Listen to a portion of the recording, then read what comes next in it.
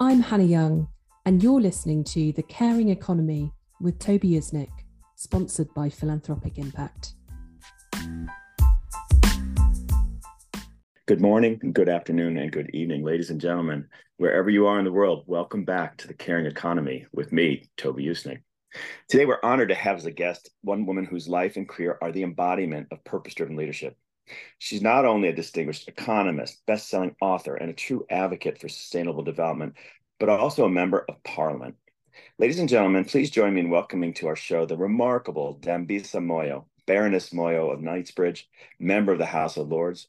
Her journey is an inspiring testament to the power of purpose and resilience.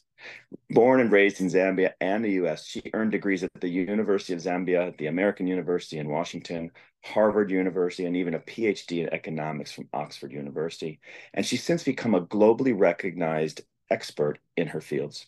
She's authored bestsellers like Dead Aid, Winner Takes All, and she's a sought-after speaker on issues related to the global economy, foreign aid, and we like to talk about the caring economy. So today we're going to delve into her extraordinary career, exploring the challenges she's faced, the opportunities that she seized, and always how she's stewarding her work as a member of the House of Lords in the UK. Welcome to the Caring Economy, Dambisa Moyo. Oh, thank you. I'm delighted to be here. Thank you so much for inviting me. We met last year here at the British Consulate where I worked during the day, and I was just blown away by you, your story, your presence, and your purpose. I wonder you might, as we do with all of our guests, Dambisa, talk a little bit about, maybe 2 or 3 minutes about your life journey, how you got where you grew up, maybe some pivots along the way, and then we'll jump into it. First of all, at a very high level, it's a team effort. I mean, it always strikes me as quite interesting that, we show up and identify one person as being the embodiment of success, or look at this person, go kind of thing. But actually, a lot of people have helped me.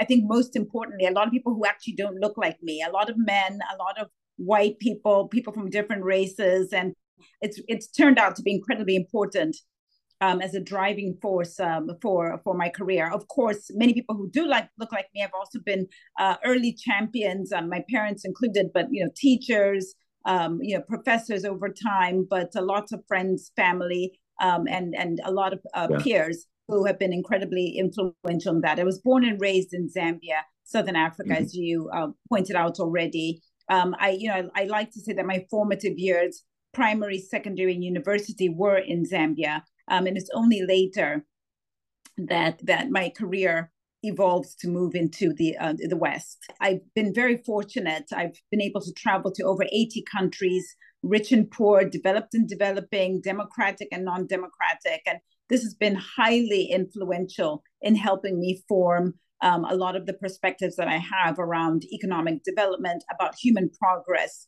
and also just about thinking about how we should mitigate some of the biggest challenges facing the world today, whether it's climate change or AI and ongoing issues around inequality. So that's kind of a broad sweep from me. I mean, obviously, my doctorate in economics was quite pivotal in terms of setting the stall for my academic career, but I spent ultimately about 20 years in working in finance, 10 years working at Goldman Sachs, and then another 10 as a board member on the board of Barclays Bank. So I've had very, very interesting experiences the last sort of 15 years serving on global boards at a time that's been incredibly challenging for the world. Just the pandemic, but also economic growth stalling. Obviously, we're now challenged by a number of wars, financial crisis as well. To say, your grace with which you acknowledge all those who've helped along the way, I want to start there. Do you have any suggestions on how people can both be so generous with their time to others and how people need to sometimes ask for help? Because I found it incredibly just inspiring that so many people helped you. I mean, clearly you're a bright, accomplished woman. You made it, you did it, you earned it. But how can we both be helpful to others, and how can we inspire others to be helpful like others have been to you? What's been that sort of motivation, do you think, that got people to help? I think a lot of it, and this was advice I received very early on, I think it's much more appealing, and people are more inclined to help people who frame their requests in a much more pointed way. I think if you call somebody up who's incredibly busy and say, hey, I want you to be my mentor, help me, I mean, that's just far too generic. Ultimately, you're essentially asking that person to do a lot of work in terms of sort of a heavy lift and seeing how they might be most useful. I think that, the more that you as an individual reflect on what your sort of mission or goal is, or are there more than one, but also where you feel like you have gaps, and using sort of your initial reach out to people as a way of explaining how they can be helpful, it's so much more useful. We all have only 24 hours in the day. We're being pulled all different directions by family commitments, by work and other engagements. And so the more you can say, look, I've done X, Y, and Z, where I could really use your help is connecting to person Y, or thinking about what sort of think tanks to be involved with, or thinking about whether there's certain organizations that you think I should be affiliated with. That's just a bit more pointed. So I think one of the mistakes young people make, I made it myself, is you sort of just send a message, I don't know, to Jeff Bezos or the king, asking for him to be your mentor. And, it doesn't really, I don't think it really lands well for people who are incredibly busy and also just have a lot of demands on their time. Yeah, I agree. I do a lot of coaching of people, young and old, and I say to them, it's not helpful for me or anyone else when you say, I'm not sure. Be very specific, then it becomes very actionable for the person. If you say, I'd like to be connected with this person to this end, I see you're connected, can you help? That's a very easy ask, right? Exactly. While the people think that they're being helpful, they're really not. So I agree with that. I wonder if you might give us an example when you were perhaps a young student at University of Zambia or in your career. I know you started out with chemistry, but then you made your way into business and finance. So was there perhaps an example there where someone sort of coached you a little bit or helped you sort of rethink, or how was that transition made? Well, I very fortuitously, I grew up in a home with parents who were educated. And I say fortuitously because my parents were two of the first graduates, Black graduates from the University of Zambia. And that meant that our home was full of lots of debate and argument about economics and politics and geopolitics, and thinking about the transition that Zambia in particular, but more generally, emerging market countries have had to sort of traverse over several decades. And that was incredibly helpful. I think one of the things I learned very early on was understanding that, one, we don't have the answers. If we did, it would have been solved a long time ago, and all these things would have been solved. And I think the other thing I learned is just pattern recognition, thinking about mistakes that have been made in the past, whether it was the League of Nations turning into the United Nations, and thinking about global interaction today as an example.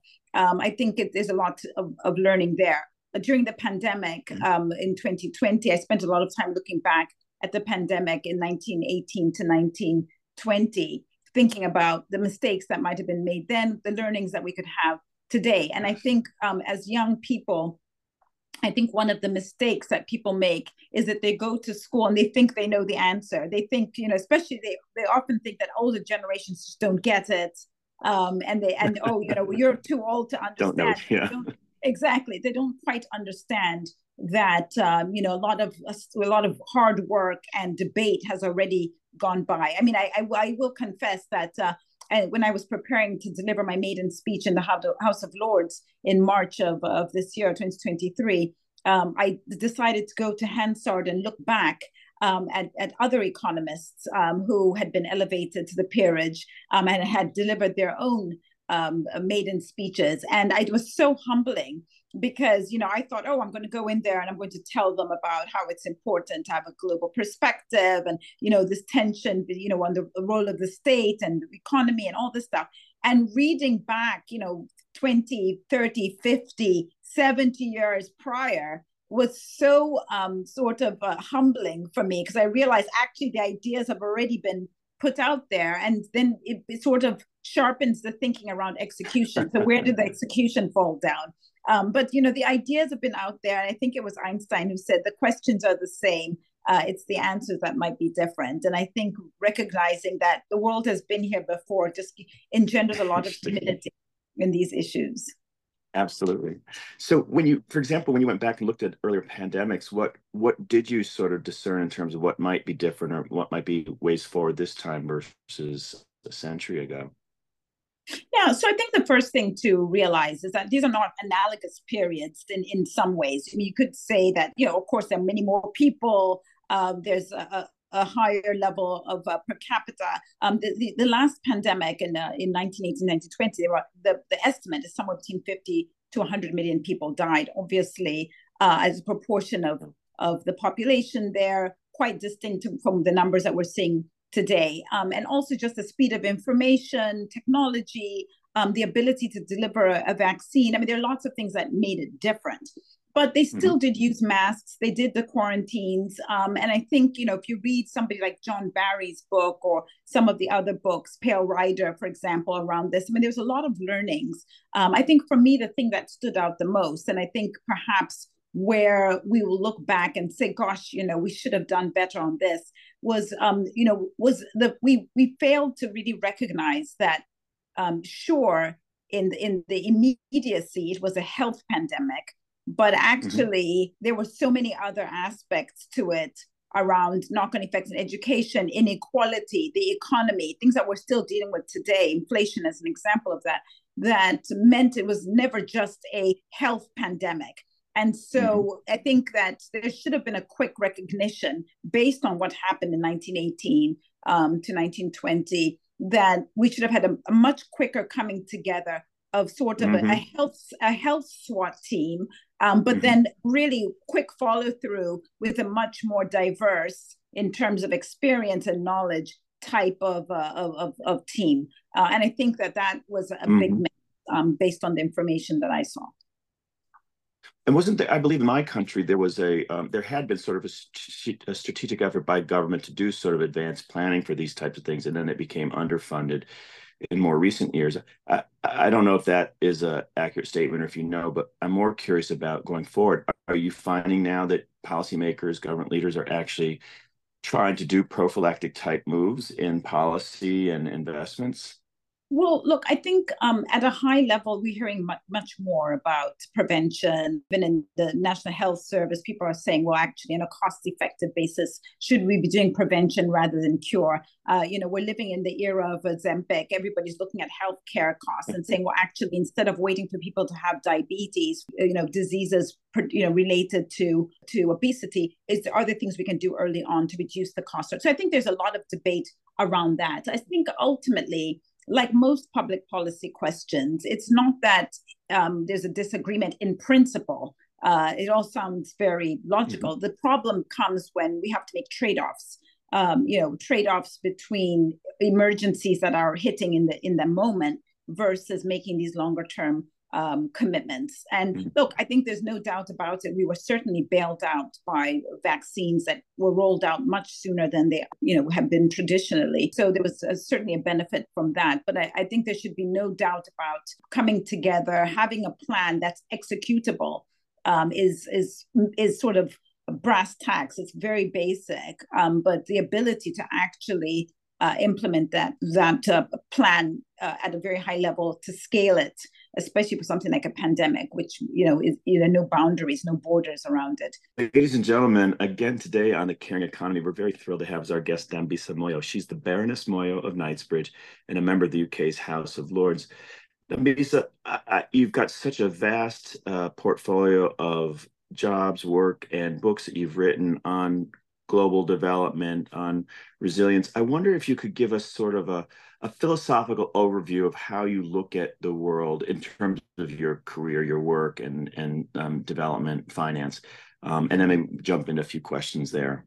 Yeah, look, Toby, I'm so glad you asked me that question, because I think a lot of people look at my background or my work experience and they say, oh gosh, this person is, her work, a portfolio, her oeuvre is very bitty. It's sort of, she's doing corporate boards and she's doing House of Lords and she's doing investments and she's writing books. But to my mind, there's a unifying force of all my work, which is around human progress. And I think what's really salient on all issues of human progress, whether we're looking at the risks and headwinds that may emerge from AI or from climate, or the sort of investments we need to make to continue to increase growth and sort of increase the pie, expand the pie.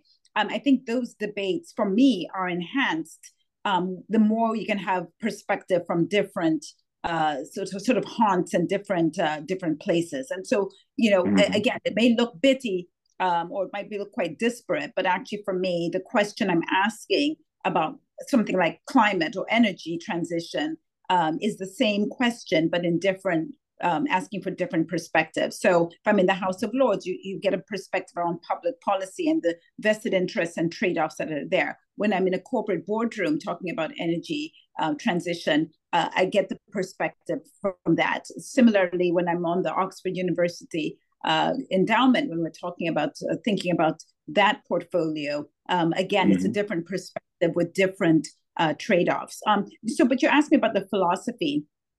And for me, really, the big philosophy, which is what I articulated again in my maiden speech for the Lords, is this whole idea of growth. I think it has got a bad name in the last sort of decade or so as being seen as corrupted. It sort of been seen as something that people pursued at all costs, and actually were not concerned about inequality that came at the expense of growth. There's the question about who actually benefits from that. Is it just all the benefits of growth accruing to people who own capital, a small coterie or an elite, versus broad-based economic progress, issues around social mobility, etc. But that's not to say that there's not work to be done around the questions of social mobility and inequality, not just income inequality, but inequality around education, healthcare, and access to public goods. Of course, there's a lot to be done there, but I do worry sometimes that there's a risk that we throw the proverbial baby out with the bathwater, and we became so anti the whole notion of growth that we might have been not recognize that actually, if we stall and start to shrink, then we definitely will not be able to deliver the life and improving sort of sustainable life improvements that human progress warrants. Yeah, I so admire that perspective. I think two things. One is it's about, yes, we need growth. It's a matter of at what expense or to whose purpose and how it's done. So I like that you're there sort of helping shape in boardrooms and in Parliament the ways in which growth is activated.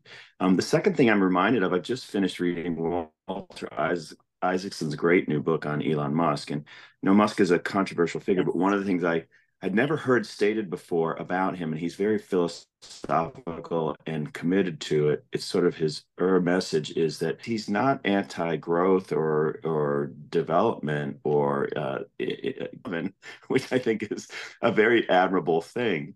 But he's in his own little world, whereas you, from what I understand from your work, you really are trying to bring more voices to that conversation versus being the sort of maniacal or even maniacal person who's on top of the money and making the decisions about what's what, right? So I share that with you as it's a great book if you want to read it. I have read it, and I actually have been with Walter Isaacson and Elon Musk in a setting where they talked more about the motivations and some of the stuff that you've talked on. I mean, you're absolutely right. I think what gets lost in sort of superficial, couple line tweets or whatever it is that Elon Musk is very mission driven. And I think that that's a lesson for all of us. I mean, he's not driven by money or, sort of the next yacht or the next jet or whatever it is. I think that's lost a lot of the sort of shorthand narratives that we see. And I think personally, notwithstanding his foibles, we all do have foibles. We are human after all.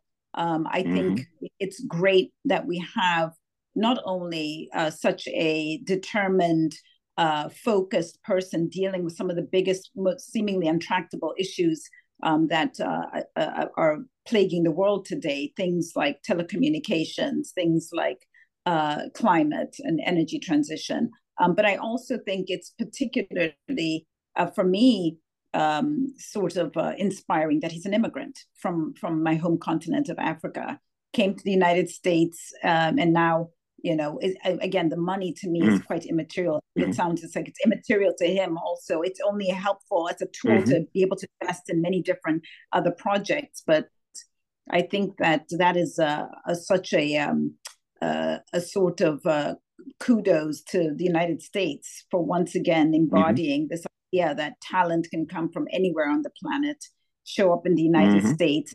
Elon is probably around my age, and think mid-50s, and in such a short period of time can be so revolutionary and if not evolutionary in so many ways for how we live and work and for prospects of the future. So I hope young people take a lot more about of that than the sort of controversial shorthanded points about him.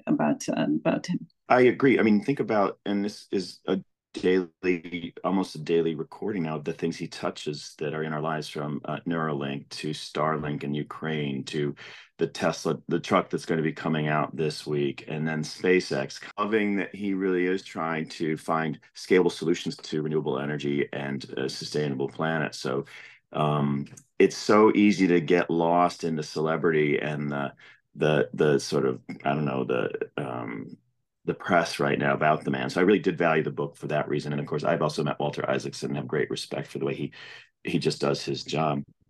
I wonder if you might say a little bit about, sticking with the immigrant point, it's such a controversial issue here in the US and there in the UK, even with the small boats coming across the channel, immigrants here. This is a land of opportunity. It is the American dream. People come, but how, maybe putting your policy hat on, how do you help guide government in thinking about immigrants writ large and the ways to remain attractive and inviting, but also sustainable?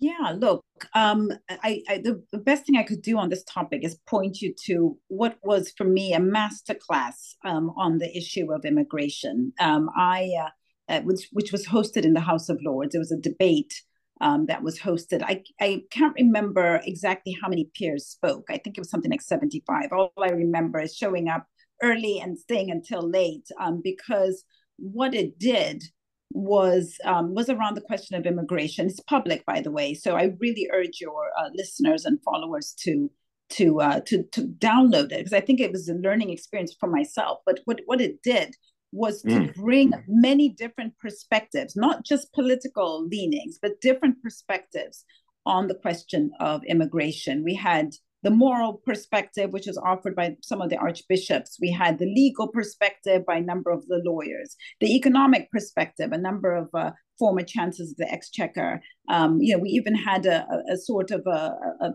contribution from the former prime minister. But it was a masterclass, because I think, again, like most things in life, people more and more seem to be showing up and thinking they're authorities without really thinking about trade-offs and the balancing act that's required on many of these policy issues. So, I mean, obviously, I'm not going to sit here and say I'm anti-immigration. I'm an immigrant myself. I'm very much pro that. I think it's great for the world. We just talked about Elon Musk briefly. I think that the benefits are numerous.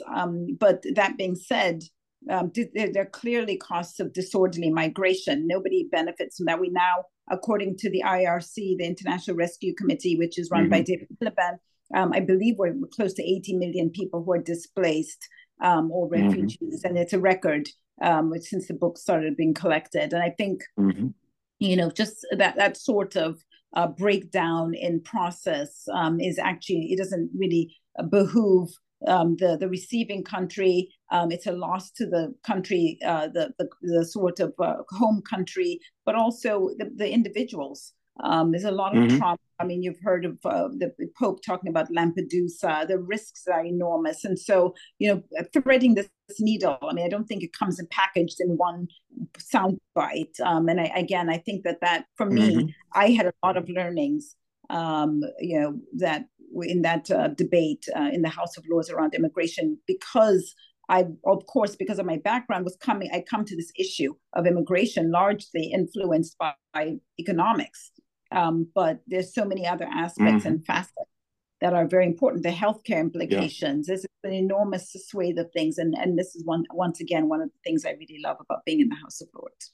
I really value what you just shared. I'm going to work with your office to get a link or find the way to share with our audience the recordings. When I think about guardrails or about immigration, we're pro-immigration, but we also need guardrails. My words, not yours.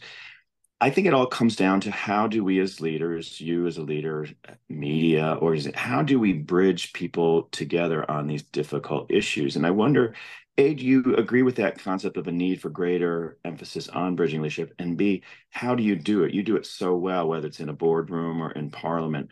I wonder if you have any sort of reflections on how to increase that sort of bridging leadership in all of us. Yeah, look, I think it's certainly gotten harder. Tragically, it's gotten harder because when I think about going to university 25, 30 years ago, there was a fundamental belief that it was a place of competing ideas, and people really looked at intellectual argument. Whether it was in the debate councils or more generally when we would interact in the late night and student bars. I mean, people had different views, and that was acceptable. There was not a sort of negative motive or malice imputed in somebody having a different view. And I deeply regret that. Sounds to me. I mean, I'm not a professor. I'm not a student. I don't have children, so I don't have a lot of great visibility in what's going on in universities. But I am on an endowment of a university. I spend a lot of time going as guest speaker to universities, and it sounds to me that there's been sort of lost skill in not just being sharpening our arguments when we make arguments, making sure that they're data supported or that they intellectually have that veracity to withstand debate, but also tolerance of other people's views without, as I said, imputing a motive of malice or trying to undermine. And I think that's a great loss for society. And I think the great caution for the US perhaps more than other Western countries, because I spent time I lived in Paris a little bit. I've obviously been in Britain and traveled to many Western countries. But I would say in the US, I worry a lot that we're building and investing in a system of argument that I'm not saying at all that it has no sort of relevance, but I worry that we're not building people who are bulletproof to live in the real world. 90% of the world's population lives in the emerging markets, and their needs and priorities are quite different from a developed country like the United States. And so we don't understand the balancing act of something like the energy transition and trade-offs around that. As an example, then we're producing people who, at university or in society, who have one dogged idea that is not really nuanced. And when they are let out of university, they are going to be confronted by realities and maybe even dismissed. And yet they may have good views, but they will be dismissed for not having a tolerance or sort of subtle understanding for the complexity of these issues. Now, I'm being quite broad-based. I've given you my disclaimers. I'm not a student. Sure. But I think that that's a great loss in society. And so what can we do about it? I think what you're doing is critically important. We have to use other tools, other mechanisms to reach people, having these sorts of conversations and saying, I may even be on your side, but how do we respond to this different community or different perspective on the same issue? I think that is increasingly something where new platforms, new avenues for discussion and distribution of knowledge become very important. Yeah.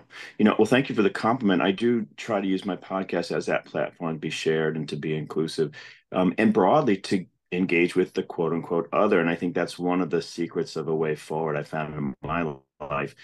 If you just take an active interest, not passive and not false, but an active interest in the other, however you define that, and try to understand them, then I think you're better off, we're better off, but also it makes life much more interesting and adventuresome than just talking to the same old folks about the same old things in an echo chamber. Wouldn't you agree? That is the baseline for my career. I wouldn't have been able to compete or to succeed in publishing books appealing to people who are in different perspectives outside of my home country had I not listened to other people's perspectives. I wasn't raised in America. And I think probably if you spoke to Elon Musk, he would tell you that's true for him too. He came here as an immigrant. You know, how do you learn to succeed in a different system? It's by listening and understanding that there may be a refresh, sort of rejuvenation of how you think about the way a system or a country or a community works. I'm very mindful of your time. It's so precious, and I'm grateful that you shared it. I want to ask you one last question, which is about your pearls of wisdom that you've gleaned throughout your life and career. You've shared many already today, but I wonder if you have any sort of mantra-like statements that you give to young people or even people who are maybe dismayed or disrupted mid-career. Well, I think one of my favorite ones is this idea that no doesn't mean never. It just means not now. I think too many times I hear a young person, particularly minorities or women, especially with the sort of in the last several decades, who say, oh, you know, I was rejected from a promotion, or I wasn't given, you know, a new job or access to capital, or what, take your pick. And I think we, you know, the instinct is to reach for it. Must be racism, it must be misogyny, it must be somebody who's out to get me. And I get rejected, you know, for many things. And someone told me a long time ago, no doesn't mean never. It just means not now. And I think if you reframe your thinking and say, oh gosh, you know, this is not somebody out to get me. They clearly don't think I'm equipped to take on or to do what I'm suggesting, and have a much more humble and sort of a constructive approach to getting feedback. And so you go back to the people and say, listen, you didn't give me this job. I thought I was qualified. Could you just help me understand why I wasn't even shortlisted? I think you would get a lot more visibility on not only how you can improve, but how you increase your chances of getting the position the next time. I mean, it's worked miracles for me, I must confess, because, you know, I too was a young, sprightly sort of quite avant-garde young person where somebody's trying to get me. No, it just means you're probably not qualified yet. And it doesn't mean you can't be qualified, but you better ask the right question. Say, well, I'm not qualified at this moment.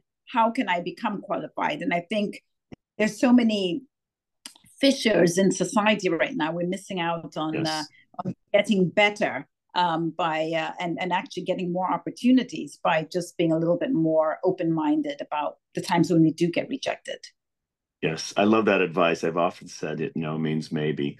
And also, I think particularly for younger generations, it's about, if you think about these challenges as opportunities and try to be adventuresome and positive about it, so you're the person asking for feedback in an earnest, in a really open-minded way, then it's healthier for all. Because if you have a chip on your shoulder, you bring it into any room that you go to, and it shows, right? Exactly. And nobody wants to work with anyone who's got a chip on their shoulder. Nobody. Well, ladies and gentlemen, you've heard today from the most remarkable Dambisa Moyo. She's the Baroness Moyo of Knightsbridge, a member of the UK's House of Lords. And Dambisa, keep up the good work. I can't wait to listen to those recommendations you had. Me too, Toby. Thank you so much for including me. I really appreciate it.